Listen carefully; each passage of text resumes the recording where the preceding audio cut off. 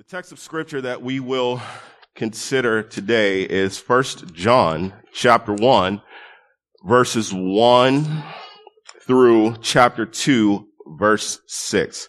So please turn with me to that portion of scripture. And as you are turning there, just give you a little background. So we consider the backdrop against which the Apostle John has written this epistle. This is considered a general epistle as it had no introduction and was not addressed to any specific group of people. It is believed that he was writing to churches in Asia Minor while he himself was in Ephesus. John was a beloved spiritual father and leader in the early church, and many looked to him for spiritual direction. He was advanced in age compared to some of the other believers, and when compared to those who were his age, he was likely more advanced in knowledge of Christ by virtue of his apostolic office as well as his advanced spiritual knowledge. He was one who actually walked with Christ and was an eyewitness of the works that Christ performed, the gospel he preached, his baptism, his life, his transfiguration, his death on the cross, his burial, his resurrection, and also his ascension. He was known as the apostle of love, and one of the loving things that he did with this letter was to assure his spiritual children of their salvation in the Lord Jesus Christ. The timing of the writing of this letter is during the latter portion of the first century.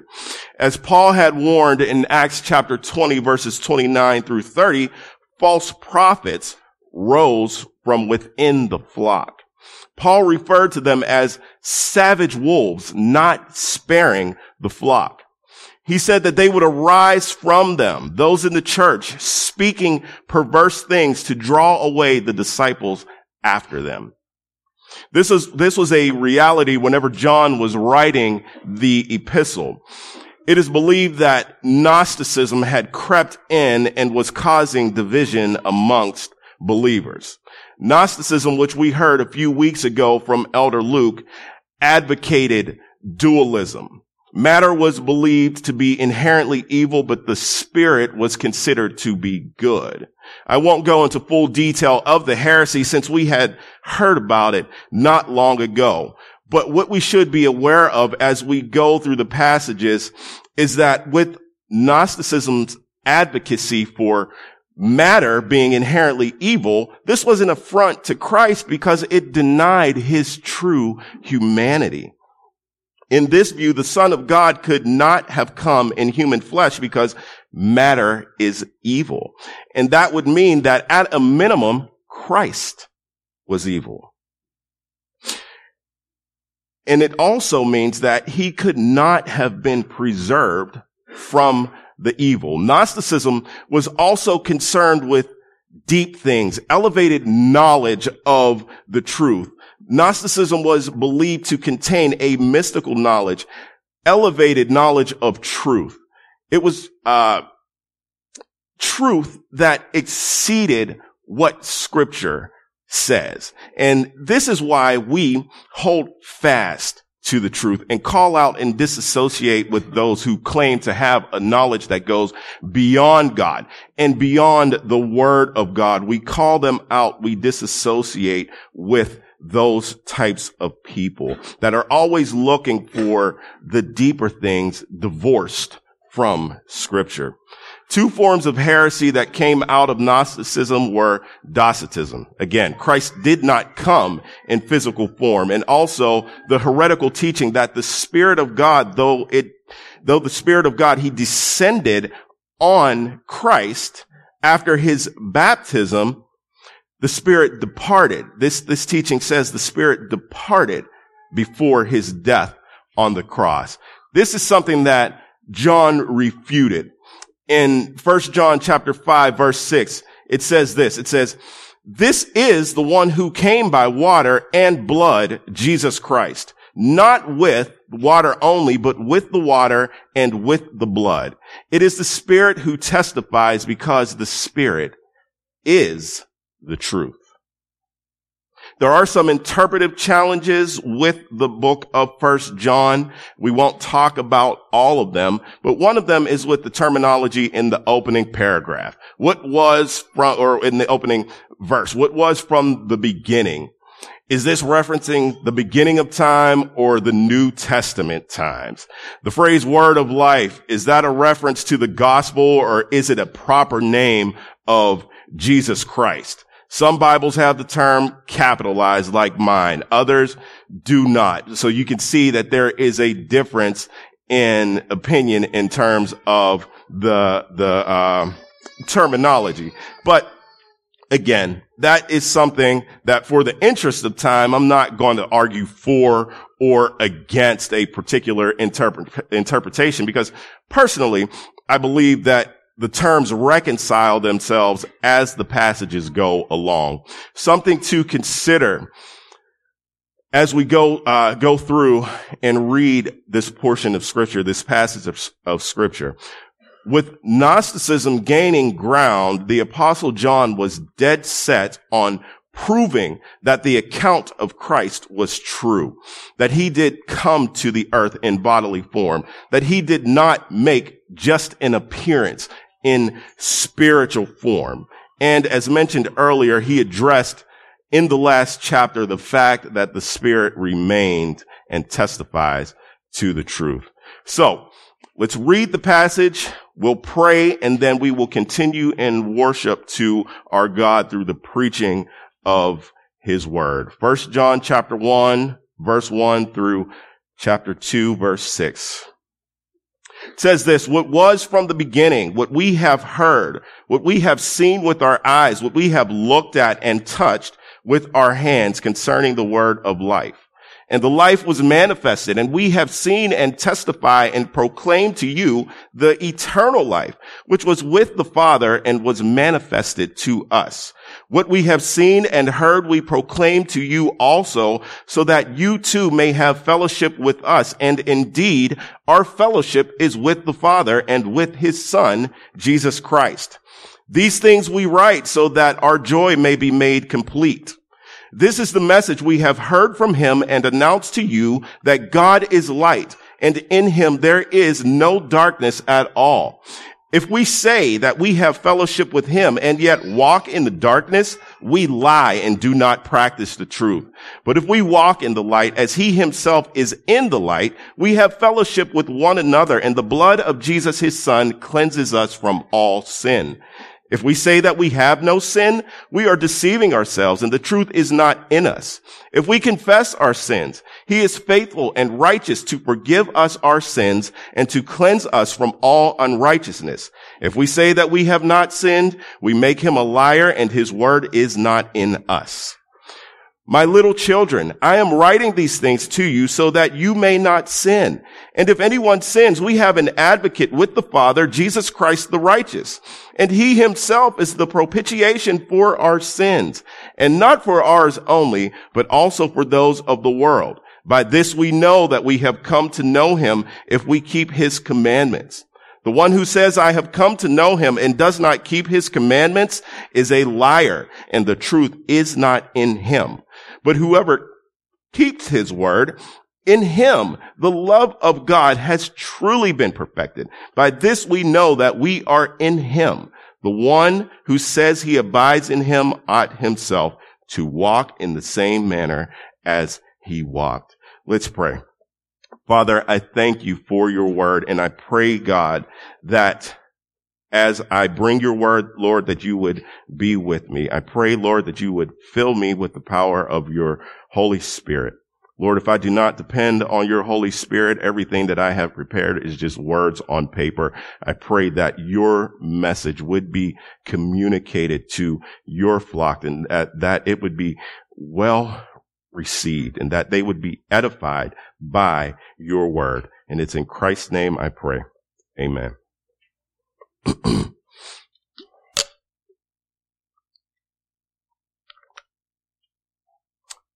All right. So Walk in the light. That is the title for the sermon today. And while there are many things we can focus on in the epistle of 1 John, our focus will be on walking in the light. We'll spend more time on some portions of scripture, less time on others, but we will get through it. It is a large portion of scripture, but bear with me. We will get through it. Starting in verse 1.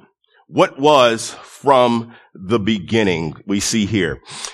This language is similar to that of John chapter 1, verse 1. In the beginning was the Word, and the Word was with God, and the Word was God. However, in this portion of scripture, immediately, the Apostle John moves into more intimate and personal language, which set the stage for the person of Jesus Christ.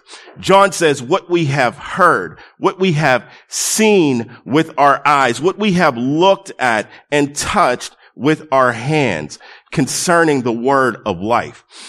This language appealed to the human senses, to hearing, to sight, to touch. When he speaks of what they looked at, he referred not just to the physical sight of what they were seeing. Yes, they were in the presence of the Lord. They saw him, but what he is referring to, he is referring to the mind. So they looked at what Christ was doing. They heard what he was saying, and they absorbed that in their minds, what was viewed and what was heard. Again, this appeals to the senses. Luke chapter 24, verse 39, it says this, and this is appealing to the sense of touch. Luke 24:39. It says, see my hands and my feet, that it is I myself. Touch me and see, for a spirit does not have flesh and bones, as you see that I have. And he even spoke to Thomas directly in John chapter 20, verse 27. Thomas, who was doubting, and he invited Thomas to come and to touch him. So this is appealing to the senses. You know, Jesus Christ, this is saying Jesus Christ was here. You know, they saw him, they touched him, they heard him. So against Docetism, which said that Christ did not appear in human form, this eyewitness testimony destroys the argument of that demonic heresy that was promoted by the savage wolves and agents of Satan. John gave a first-hand account of what took place. And this is important because he is writing to a set of believers who have experienced what could be considered a church split. Now, this is not of any one church in specific, because remember, this is a general epistle. It doesn't say that he was writing to a specific church. We don't know to exactly whom he was writing. However, there was a split between those who were holding fast to the word of truth and others who were drawn away by the heretical doctrine of Gnosticism. This likely left those who followed the truth feeling dejected or disillusioned. There were probably a considerable few who defected to the false teaching.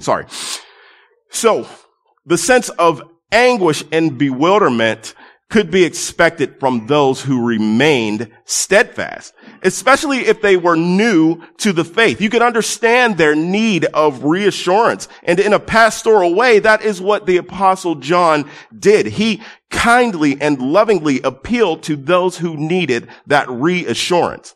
Now, throughout the book of 1 John, he makes many positive and negative inferences. If this, then that. He is very black and white with his language. If you are a Christian, you walk in the light. If you claim to be a Christian, yet live in constant impenitent sin, you are walking in darkness. No exceptions. It's straightforward, though not cold. Remember what John is refuting. So there was a need to be direct about what he was saying. Verse 2. It says, and the life was manifested, and we have seen and testify and proclaim to you the eternal life, which was with the Father and was manifested to us. So when something is manifested, it is made clear or evident. It is something that is obvious. So John is saying what has been made so glaringly apparent to me or to us, we are by way of this letter establishing that fact and making it known to you. We are announcing to you, proclaiming to you the eternal life, which was with the Father and was announced and made known to us. John chapter 1 verse 4. In him was life, and the life was the light of men. Talking about Jesus. 1 John chapter 3 verse 5. It says this, you know that he appeared in order to take away sins, and in him there is no sin. Verse 8, the one who practices sin is of the devil, for the devil has sinned from the beginning. The Son of God appeared for this purpose, to destroy the works of the devil. Chapter 5 verse 20. And we know that the Son of God has come and has given us understanding so that we may know him who is true. And we are in him who is true, in his Son, Jesus Christ. This is the true and eternal life. This is what was made clear and announced to the church. This was the duty of the apostle from the Lord, to take this message out to the world. And that is what he did. In verse 3, what we have seen and heard, we proclaim to you. John said, what we have seen and heard, we proclaim it to you so that you too may have fellowship with us.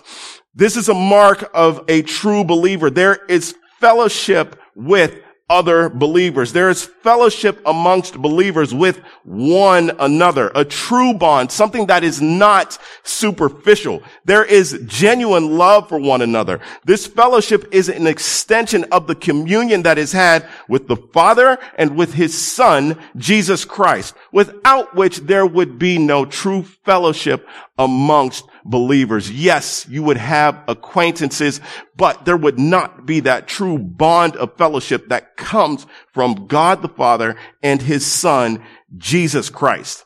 Notice here too in this verse that this is the second time that the apostle stated the phrase, we proclaim. Do you notice the zeal? Yes, he was refuting heresy, but he was more so eager to spread the good news. John was excited to speak about Christ. And we can pick up on that in the book of Acts, chapter 4, verses 18 through 20. Turn there with me if you'd like. Keep your finger in 1 John so we can get back to it. Acts chapter 4, verses 18 through 20. Starting in verse 18, it says, and when they had summoned them, they commanded them not to speak or teach at all in the name of Jesus. But Peter and John answered and said to them, whether it is right in the sight of God to give heed to you rather than to God, you be the judge.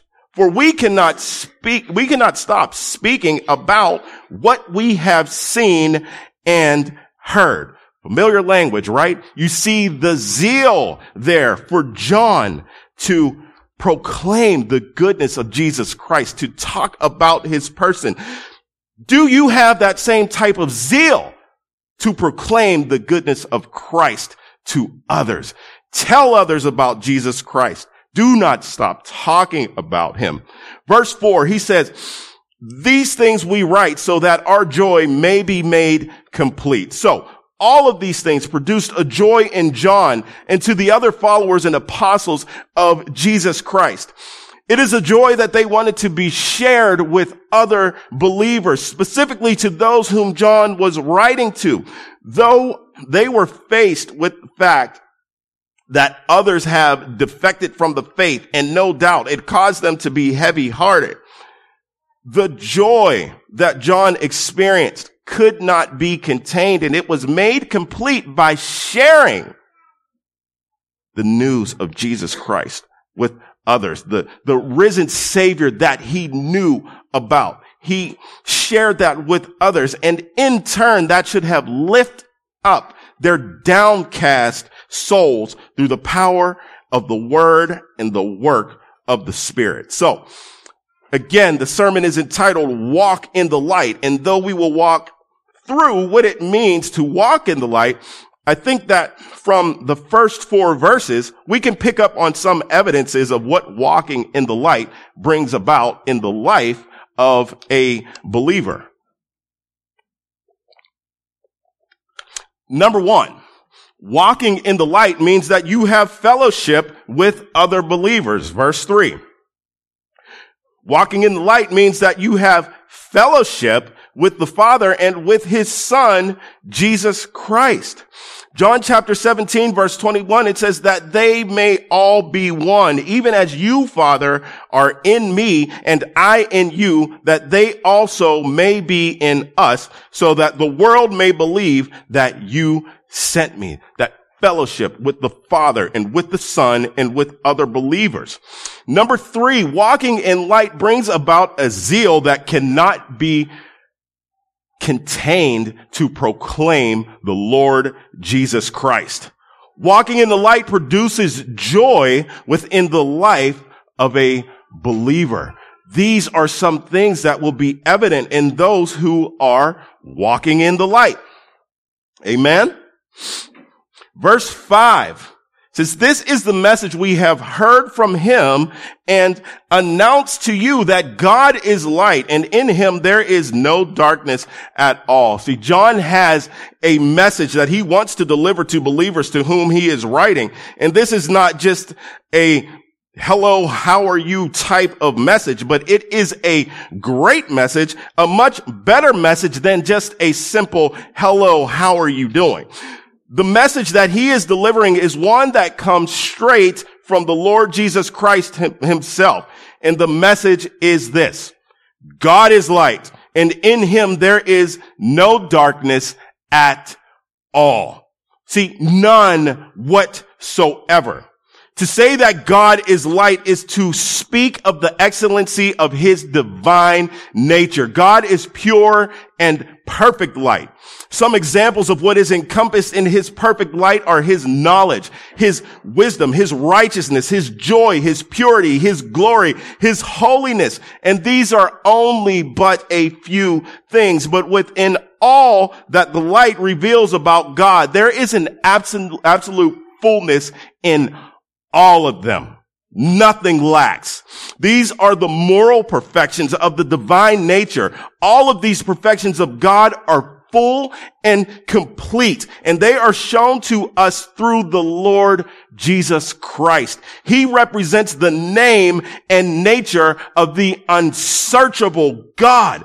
How worthy is our Savior, Jesus Christ. James chapter 1, verse 17, it says, everything good, every good thing given and every perfect gift is from above, coming down from the Father of lights, with whom there is no variation or shifting shadow. No change in God, in the Father of lights. Verse 5 of 1 John tells us, it says, God is light. Now, if we are to walk in the light, we must first have a proper understanding of who God is.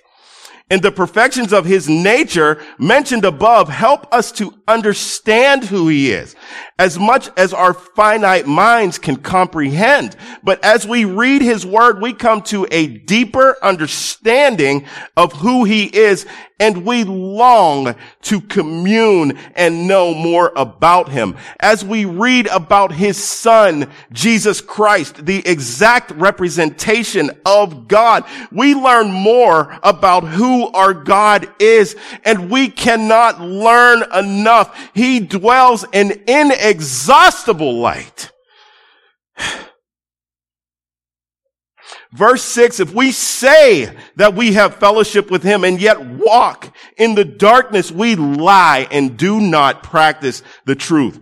Light and darkness typically contrast holiness and wickedness. Romans chapter 13, verse 12, it says, the night is almost gone and the day is near. Therefore, let us lay aside the deeds of darkness and put on the armor of light. Ephesians chapter 5, verse 8, it says, you were formerly darkness, but now you are the light in the Lord. Walk as children of the light. Do we take seriously those commands of Scripture to walk in the light? Those who walk in darkness walk contrary to the required holy living demanded by Scripture. Those who walk in light, they walk according to the commands of the holy word of God. Now, as we see in this verse 6, there are those who pretend to walk in the light, and they may partake in worship services. They may attend your feasts. They may take part in your fellowships, participate in the Lord's Supper, but they do not have communion with God. The affections of their hearts are set on things of the world and not the matters of holy living according to God's word. They live contrary to what is true, for they lie and do not practice the truth according to God's commands. That is a glimpse of what it looks like to walk in darkness. But in verse 7, it says, but if we walk in light as he himself is in the light, we have fellowship with one another, and the blood of Jesus, his son, cleanses us from all sin. See, God cannot help but to be in the light. Again, by his essence, he is light. So there is no other place for him to be. This is his essence. We are to imitate the one who is the light. If we walk in the light as he himself is in the light, we are to imitate the one who is the light. But how do we imitate what we cannot see? God is spirit, and those who worship him must worship in spirit and truth. With God being spirit, with him being omnipresent, he's everywhere. He fills this room right now. How do we imitate what we cannot see? How did John and the other apostles walk in the light? They imitated the one who was manifested to them, the one who they saw, heard, looked at, and touched with their own hands, the one who was fully God and fully man and walked upon this earth, Jesus Christ. And though we cannot see him now, we are not hopeless, for we have his word to read and the Holy Spirit to help us walk in the light. That is how we imitate the one who is in the light. He has given us his instruction. Let us not neglect it. There is no excuse. To walk in light is far from some mundane routine. It is not just a casual stroll through the paths of religion. No, this is an intentional walk toward holiness which pleases the Lord. Walking in light is worshiping God, being pleased to do his will, never reveling in the falling short of his glory in sin. It is fellowshipping with other believers, loving one another, looking out for the well-being of each other, outdoing one another in kindness. This is just a small list of examples. However, let's sum it up to say that walking in the light is a continued progression toward holiness. To walk in light is to strive toward holiness. 1 Peter chapter 1, verses 15 and 16, it says, but like the Holy One who called you, be holy yourselves also in all your behavior, because it is written, you shall be holy, for I am holy. So to walk in the light is a continued progression toward holiness. However, before any of this can happen, we must first be cleansed of sin. If we are not first cleansed of sin, then we are only making our way through works righteousness in pursuit of pleasing God. In fact, verse 8 tells us this, that if we say that we have no sin, we are deceiving ourselves and the truth is not in us. Step number 1 in walking in righteousness is to be cleansed from sin. How does this happen? Only through the blood of Jesus Christ that was shed on Calvary. The blood of Jesus Christ is efficacious in cleansing the most sin-stained sinner. The one who is hidden in the remotest coal mine of darkness. Whenever they repent of sin and believe in Christ, they are forgiven. The light is shined. The darkness must flee whenever they repent of their sin. Their soul becomes illuminated by the Spirit of Christ, and they can sing out, that dirty sinner, "Oh, the blood of Jesus. Oh, the blood of Jesus. It washes white as snow." Do not take lightly the blood of Jesus that was shed for your sin. There is no walking in the light without the shed blood of Jesus Christ. The pathway to righteousness is stained red with the precious blood of the Savior. Until you are redeemed by Him, you remain in the darkness of sin. Do you want to be cleansed by the blood of Jesus? Do you want the crimson stain of your sin to be washed whiter than snow? Have you taken that step out of darkness into the light of forgiveness through Jesus Christ? Or are you in the death grips of sin, pretending to be in the light? I invite you to be cleansed by the blood of Christ. Know that there is wonder-working power in His blood, in the blood of the Lamb. The wonder, the miracle is that He takes dead sinners who hated Him and He saves them. They were headed down the path to death and eternal destruction, and He sets them on the path of righteousness. To the impenitent sinner, there is a way which seems right, and they believe that they are on the right path while traveling the broad road to destruction.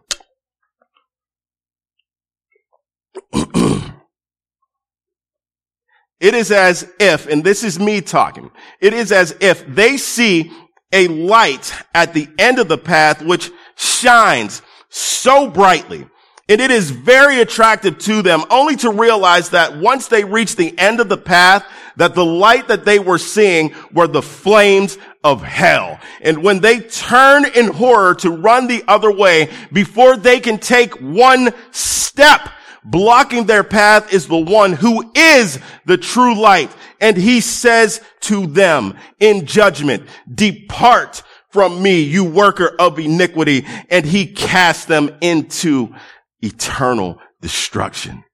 See, this is the person who lived it up in the world while they were on the earth. They walked into eternal destruction and realized that it was too late. Do not let that be you. Turn to the light today in repentance and faith in Jesus Christ to escape the darkness of the eternal wrath of God, which will be poured out upon unbelievers who die in their sin.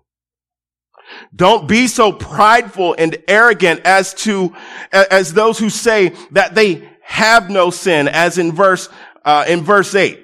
These are the ones that deceive themselves, and the truth is not in them.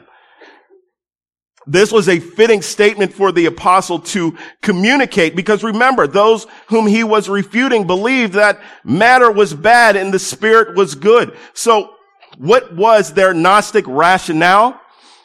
Everything that was done, which was sinful and wrong, was attributed to the body. Their spirit, however, was good. There was no sin in their spirit, so they were without sin. That was their rationale. Because the body is evil, charge it to the body, not my good spirit. This goes against the teaching of Scripture, which says all have sinned and fallen short of the glory of God. Ezekiel chapter 18, verse 21, it says, the soul who sins shall die. That is what Scripture teaches.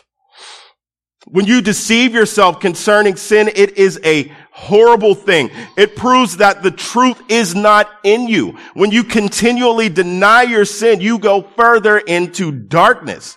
Having our sin made known to us is a grace of God, one that we should eagerly welcome.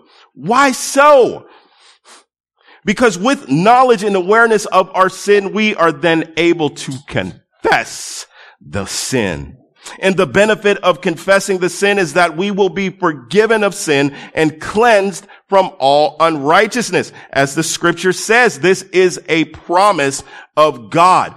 Too often when people get tangled up in sin, they run and hide, thinking that they are concealing the matter from the one who sees all. You may be able to hide your sin from others. People may be fooled. God is not deceived. You, most of all, are deceived. Matthew Henry says this. He says, we must be aware of deceiving ourselves in denying or excusing our sins. The more we see them, the more we shall esteem and value the remedy. What is the remedy? Confession of sins continually, and then forgiveness of sins and cleansing from all unrighteousness through Jesus Christ. As it has already been established that his blood cleanses from what? All sin. Henry then goes on to say, the Christian religion is a religion of sinners, of such as have sinned, and in whom sin in some measure still dwells. The Christian life is a life of continued repentance, humiliation for, and mortification of sin, of continual faith in, thankfulness for, and love to the Redeemer, and hopeful, joyful expectation of a day of glorious redemption in which the believer shall be fully and finally acquitted and sin abolished forever. Amen to that. Believer, do you look forward to that? Is this your attitude towards sin and confession of your sin? Do not be deceived. What an invitation this is to sinners to come to God for forgiveness of sin and cleansing of all unrighteousness. He is faithful and righteous to do so if you come to him. But how are you to come to him? What is the requirement? Confess. Confess your sin. Do not hide it. And this is not just a casual, emotionless confession, but one which understands that you have sinned against God. A confession that is eager to rid itself of the sin that offends Almighty God. You are one who is considered dead to sin, but alive to God. So you want that stench of sin far from you.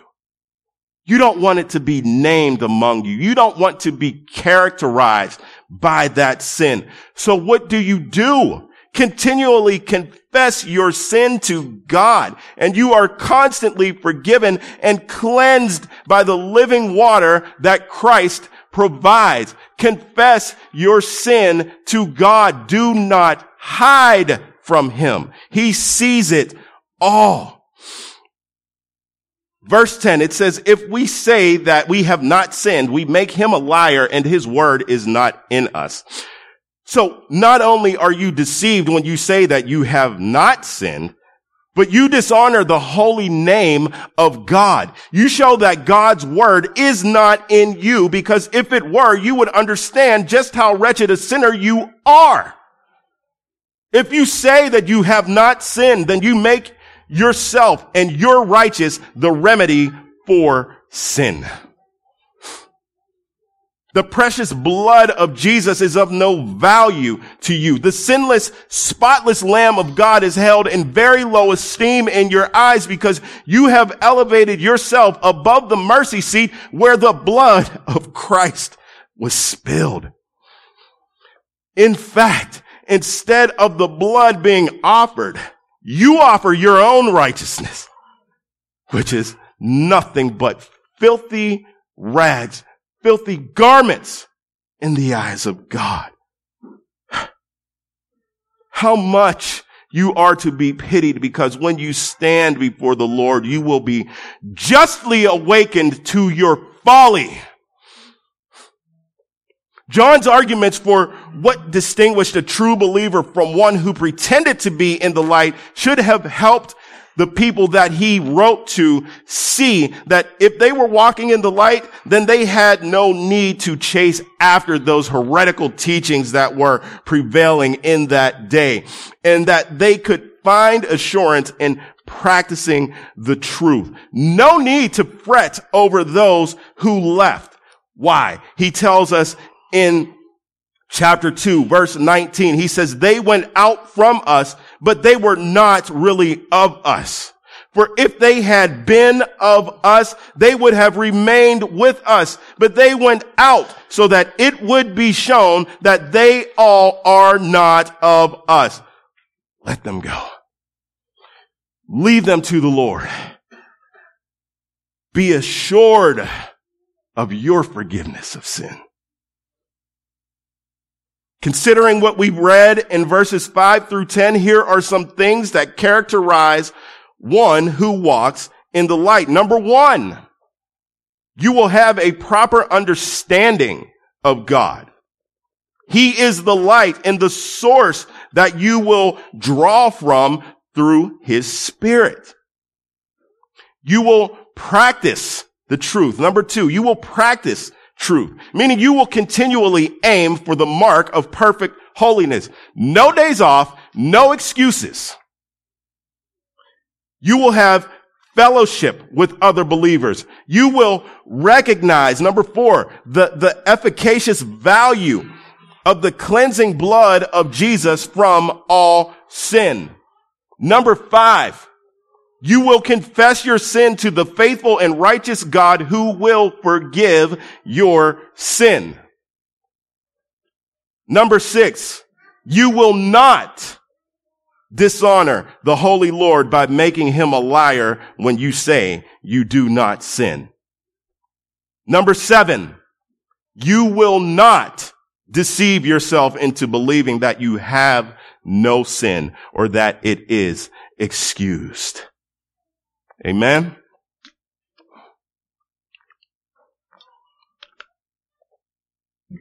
On to chapter 2, verse 1. My little children, I am writing these things to you so that you may not sin. And if anyone sins, we have an advocate with the Father, Jesus Christ, the righteous. Again, John is a spiritual father and leader to many, and in a pastoral way, he appeals to them by calling them little children. The beloved, the little children in Christ. He tells them that he is writing to them so that they may not sin. In this, he is not saying that they will not sin, but what he is saying bluntly is that sin is not permissible at all. In contrast to verse 9, which says that God will forgive sins if we confess and that he will cleanse us from all unrighteousness, the promise of verse 9 does not give anyone a license to sin. As the Apostle Paul said, are we to continue in sin so that grace will abound? May it never be. How shall we who died to sin still live in it? Romans chapter 6 verses 1 and 2. The Apostle John is saying that he is writing these things to these believers so that they do not sin. More directly, he is saying, do not sin. It carries the same idea of striving for holy perfection. However, he follows this up with a glorious truth which says that if anyone sins, we have an advocate with the Father, Jesus Christ, the righteous. The believers, not everyone. Only those who are Christ's sheep have that advocate with the Father, Jesus Christ, the righteous. What it does not say is that we have an advocate because of Christ. Now, this is true, but rather, the way that the language reads is that Jesus Christ is our advocate. The book of Hebrews, chapter 7, verse 25. It says this. It says, therefore, he is able also to save forever those who draw near to God through him, since he always lives to make intercession for them. This is what our advocate, Jesus Christ, does for us. Why is this important? Simply because we cannot begin to think that we can stand before holy God and plead our case on the basis of our own merit. Jesus Christ is our advocate. Continually, at all times, we cannot stand before God. The only way that we are reconciled to God is through Jesus Christ alone, on the basis of the work that he did, and because of who he is, the Son of God. He can stand before his Holy Father and plead our case continually. On the basis of the blood that he shed for his elect, we can be declared not guilty before the Father over and over and over again. The accuser of the brethren is defeated, and he consistently loses in the court of the Holy One. Jesus Christ is powerful enough to advocate on behalf of all of us collectively. And he is also loving enough to plead our case individually. There is no backlog in the court system of the holy. All at once, over and over, collectively and individually, we are declared not guilty in the holiest of holies before the infinite, eternal, and almighty God. That is what Christ, our advocate, does. We cannot do it on our own. Don't begin to think that you can. I pray that you are encouraged to drop all of the worthless sin that you may have carried in this place with you today and fall at the foot of the throne of God and cry out for mercy, which he will freely give to the one who has come to the end of themselves and admits, I cannot do this on my own. God, I need you. Save me now. I need an advocate. Do not wait. Don't delay. Sinner, cry out in repentance and faith in Christ. Plead with God for the mercy that only he can provide, and he will provide.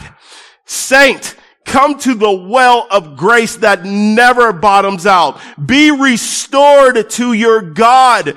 Be freed by the power of the Holy Spirit from the sin that so easily entangles you, and leave this place singing, it is well. It is well with my soul, because the mercy of God, you know, has lifted the weight of sin off of your shoulders, that weight of sin that you have been carrying. Confess your sin to God. He is faithful and righteous to forgive you of sin and to cleanse you from all unrighteousness. This is his mercy. Chapter 2, verse 2, and he himself is the propitiation for our sins, and not for ours only, but also for those of the whole world. Jesus Christ, the righteous, is himself the propitiation for our sins. And though the meaning of the word propitiation is more rich than a surface level of an explanation, in the interest of time, let's suffice it to say that it means substitution. Okay? Again, it is more rich than that because it is not only the appeasement of the one who is offended by the offender, but it has more to do with the changing of the character or the nature of the offender who deserves justice by way of them overcoming an insurmountable obstacle to be brought in right relationship with the offended. We are the offenders. God is the one who is offended. The substitution, Jesus Christ, who changes our nature and makes us right with God. If anyone is in Christ, he is a new creation. The old has gone. The new has come. How do we stand before God? By what Christ has done. How far does this propitiation go? It stretches, and I quote, as wide as the sin. It stretches as wide as the sin. So, that is what the apostle is saying whenever he speaks of the whole world. Now, lest you begin to think that I am advocating for the heresy of universalism, let me explain what this means. This just speaks to the efficacy of the propitiation for the whole world. For those who believe, this propitiation brings eternal life. For those who believe. To those who do not believe, it brings death and eternal wrath. Because the propitiation for death was abundantly supplied, and you, unbeliever, trampled the life giver under your feet. See, the problem is not with the efficacy of the propitiation, but it is with you and your inexcusable unbelief. Repent and believe in Christ today. How tragic it is if at this point, knowing the remedy that has been provided for sin, you carry on in it. You've heard about the Christ and the testimony that he is real. You are by the grace and mercy of God offered confession and cleansing of sin. You have heard that the blood of Christ cleanses from all sin and that he alone is the worthy advocate with the Father. And that Christ alone closed the impossible gap between man and God by being the propitiation for our sin. If after all of this, you decide that Christ is not enough for you and you remain impenitent, refusing to acknowledge your sin, or if you acknowledge that all of this is true and yet still hide from God, not confessing your sin, not abiding in the vine, which is Christ, but choosing to cover yourself in the fig leaves of shame, then you are to be pitied. Turn to Christ. Verse 3. Now, as we begin to wrap this up, let's talk about how we know God, and by extension, if we are walking in the light. Verse 3 says this, that we have come to know him if we keep his commandments. Chapter 2, verse 5, it says, but whoever keeps his word, in him the love of God has truly been perfected. By this we know that we are in him.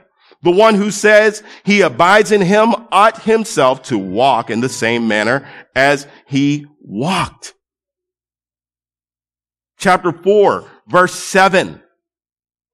It says, beloved, let us love one another, for love is from God, and everyone who loves is born of God and knows God. Chapter 5, verse 3, for this is the love of God, that we keep his commandments, and his commandments are not burdensome.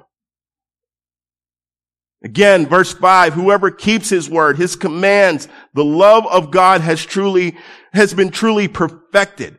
What does it mean that the love of God has been truly perfected?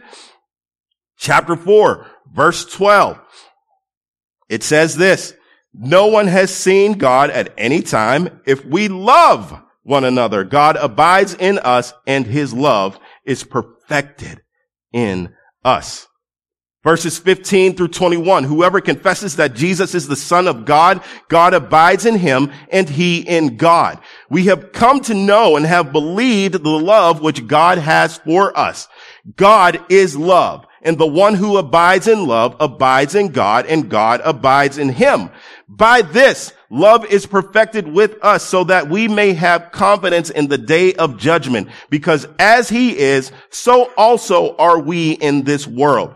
There is no fear in love, but perfect love casts out fear because fear involves punishment, and the one who fears is not perfected in love.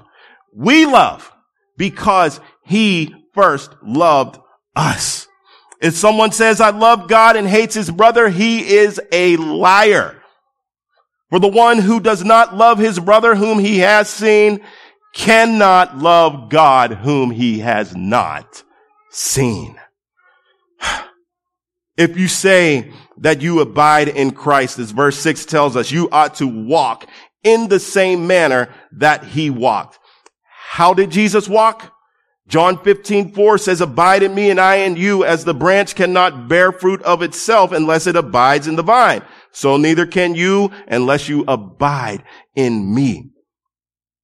John 15:10, if you keep my commandments, you will abide in my love, just as I have kept my Father's commandments and abide in his love. 1 Peter chapter 2, verse 21.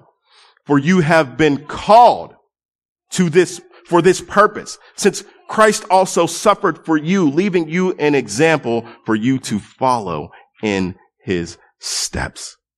We say that we abide in Christ, we have to walk as he walked. And beloved, let us do just that. Walk in the footsteps of our Savior, Jesus Christ.